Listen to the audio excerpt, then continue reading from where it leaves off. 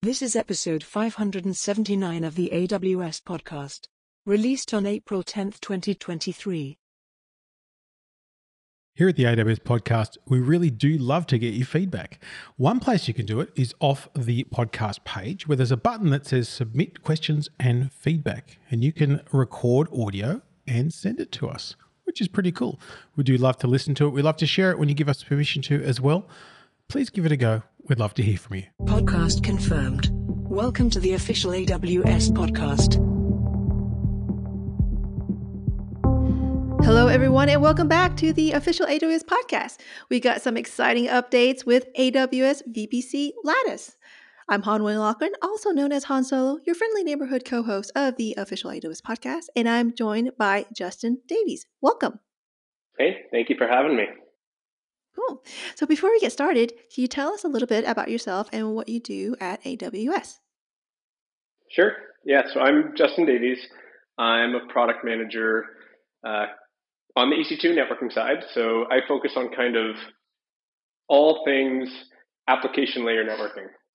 Got a networking background, more traditional networking, but these last couple of years I've been primarily focusing on how do applications connect to each other.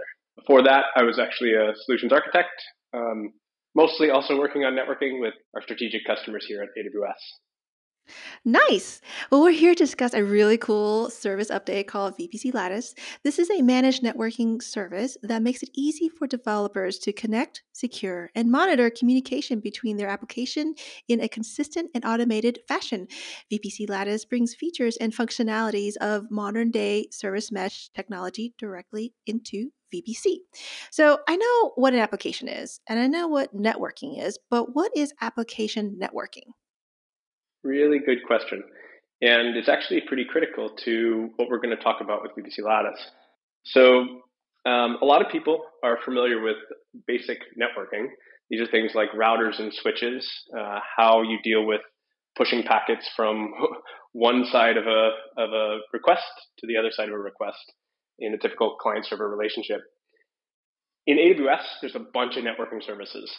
These are things like transit gateways and VPC peering and private link, where you basically have ways to connect your application from the client to the server across these VPC and account boundaries. Transit gateway obviously is like a big router. You can connect many, many VPCs together. VPC peering, a little bit smaller. This is like a direct VPC peering relationship, one-to-one. And then something like private link, which is much, much smaller, where you're basically poking a toothpick size hole into a VPC and sharing an individual service. So obviously the internet would be a super boring place if it was just a bunch of routers and switches, just a bunch of networking technology, and there was no applications or services on either end of those networking technologies. And so obviously you need applications. And when you have this, it introduces a whole bunch of new requirements and kind of tasks that you need to do to make these applications actually talk to each other when they depend on each other. This is things like service discovery. This is things like request level routing. Like, how do I send my GET requests to this set of servers and my PUT requests to another set of servers? It's also things like that you don't really think about too often, which is like health checking. How do I know the backends are actually healthy? Load balancing. How do I scale up and scale down as my workload grows based on demand? And then some higher level security stuff too, like authentication and authorization. And so that is kind of like what the application side of it is. And when we talk about application networking, it's basically smushing those two things together. Solutions that combine both the application level side as well as that network connectivity stuff. Gotcha. So what is VPC Lattice exactly? Like, what are some of the use cases you're trying to solve, or like, why did you build it?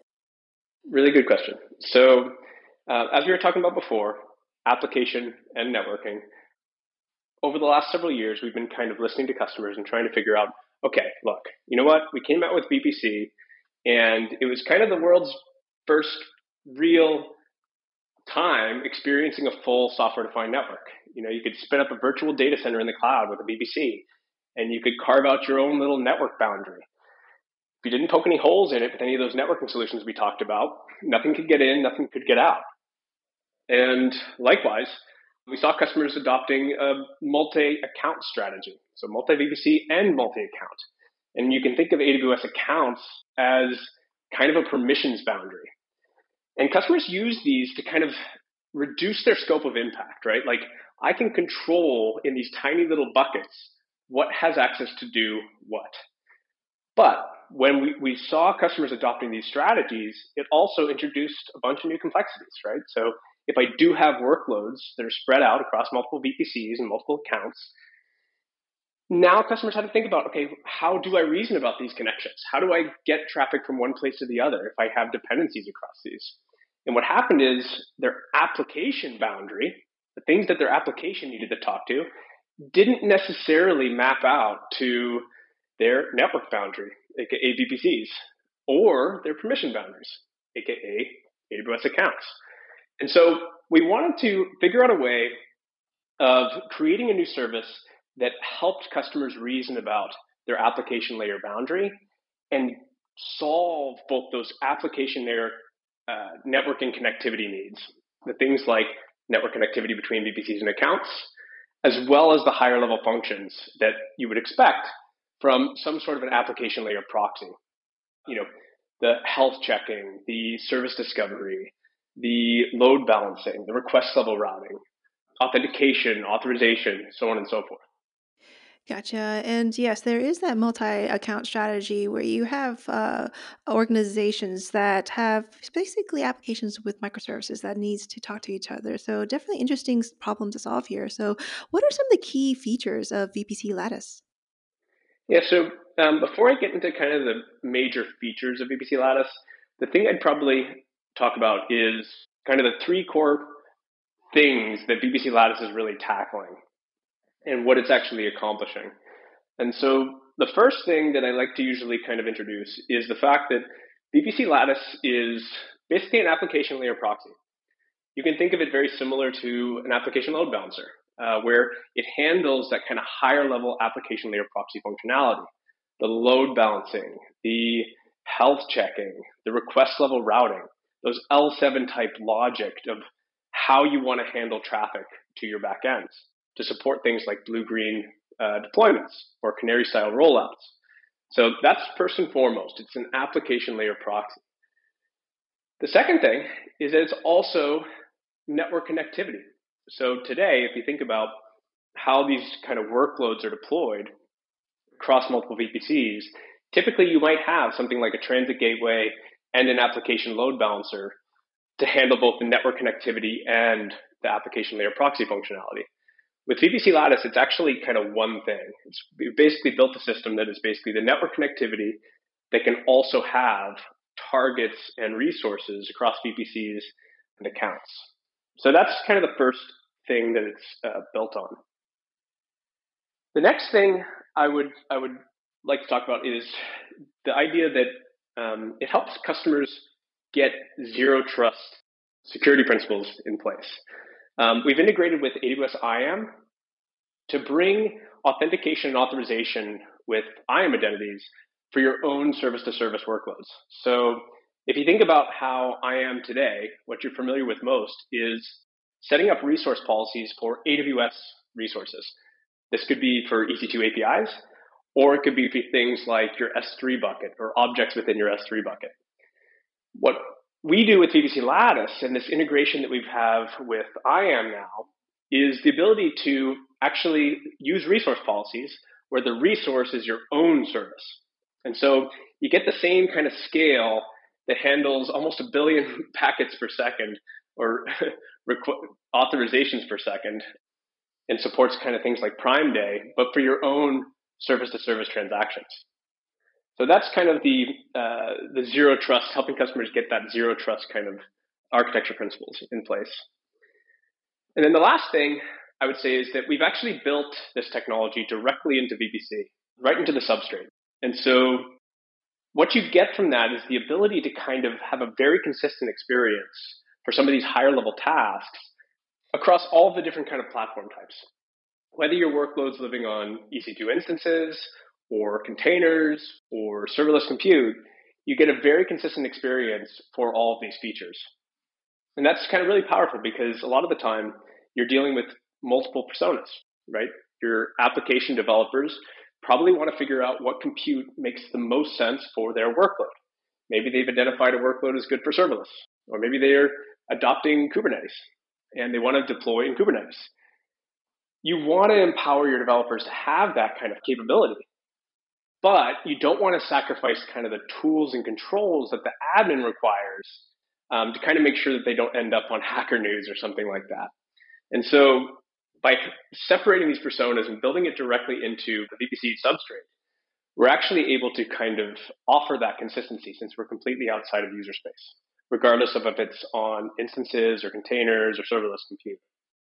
Yeah, and having that flexibility, but also ensuring that security is very important. And, going back to what you were saying about zero trust, right? So, how does VPC Lattice come into the picture for a zero trust architecture patterns?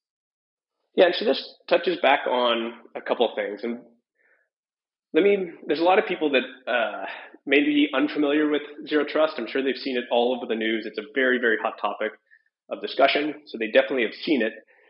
But a lot of the time, I think there's a lot of misperceptions of kind of what it means. And I think there's several blogs that we've come up with, and we actually have some AWS documentation online where we kind of talk about how AWS thinks about it.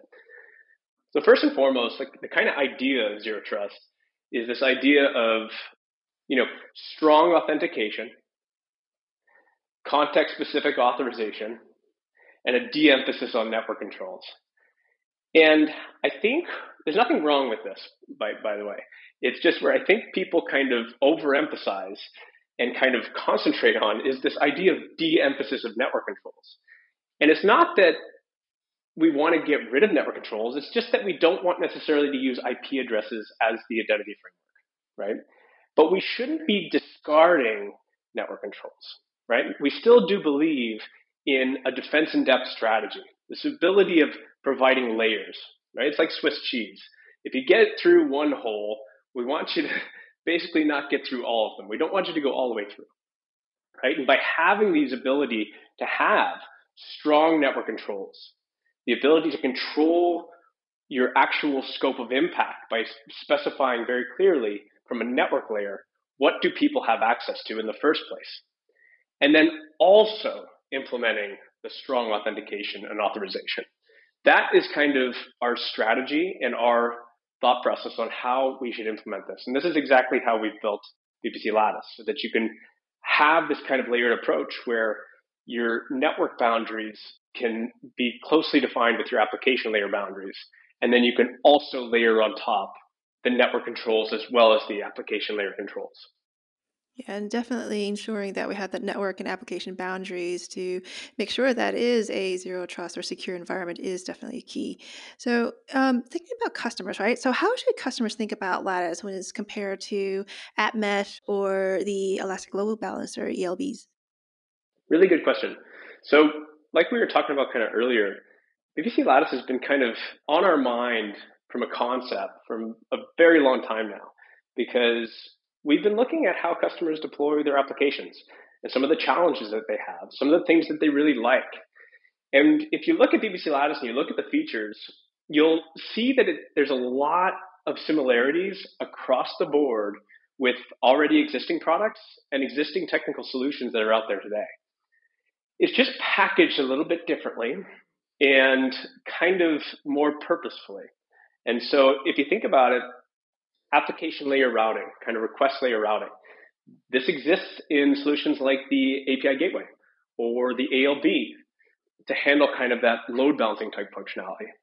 We talked about the network portion, things like transit gateway that already solve this kind of stuff, things like private link that allow you to kind of privately expose services. There's a lot of similarities there. When we shift directions, we talk about something like AppMesh. AppMesh is a traditional service mesh. And if you're familiar with service meshes, the idea is to basically do application layer networking by placing a sidecar proxy or a proxy, similar to what we're talking about with ALB, next to every single workload, which solves a lot of really cool problems. Number one, it offloads the client from having to change their code to do some tasks like authentication or client-side retries or any of those kind of things. And it also does a lot of this higher level functionality that we talk about that a proxy can do. The challenge becomes this idea is as you scale up, you really are putting a proxy next to every single one of these workloads, which can really be a challenge at scale. And when we looked at this and we looked at where customers were asking us to go, we saw an opportunity to say, look, we do love the features and functionality of a service mesh, but we don't like the idea of having all these sidecar proxies next to everything. We don't like the dynamic nature of them. And so we saw an opportunity to actually kind of push those proxies into the VPC substrate and get the benefits of kind of all of these things. And while combining it with a network connectivity mechanism, now we kind of are really solving that end-to-end story for customers, right? By having that network connectivity side, as well as the application layer proxy side, without having to run something in user space. Again, like we talked about before, this is also what helps us support multiple workloads. It's not just for containers. It's not just for EC2. It supports serverless. You can put stuff on Lambda or Fargate, so on and so forth. So I think that is probably one of the biggest things, is just kind of this idea of getting away from having to run things on host and having a fully managed control plane as well as a data plane. Oh, that's very insightful and super cool what you're trying to do there to help with all things with the app modernizations and secure bounds of networking and applications. So the last question I have for you is, how do customers get started? Well, so we are now GA. Originally, we launched as a preview at reInvent, but now we are GA, so you can go in and you can find VPC Lattice in the VPC console and get started. Awesome. Well, Justin, thank you so much for coming in the podcast today. Absolutely. I had fun doing it. Thank you for having me. Awesome. And as always, we love to get your feedback. There is a link in the show notes to submit feedback. And until next time, keep on building.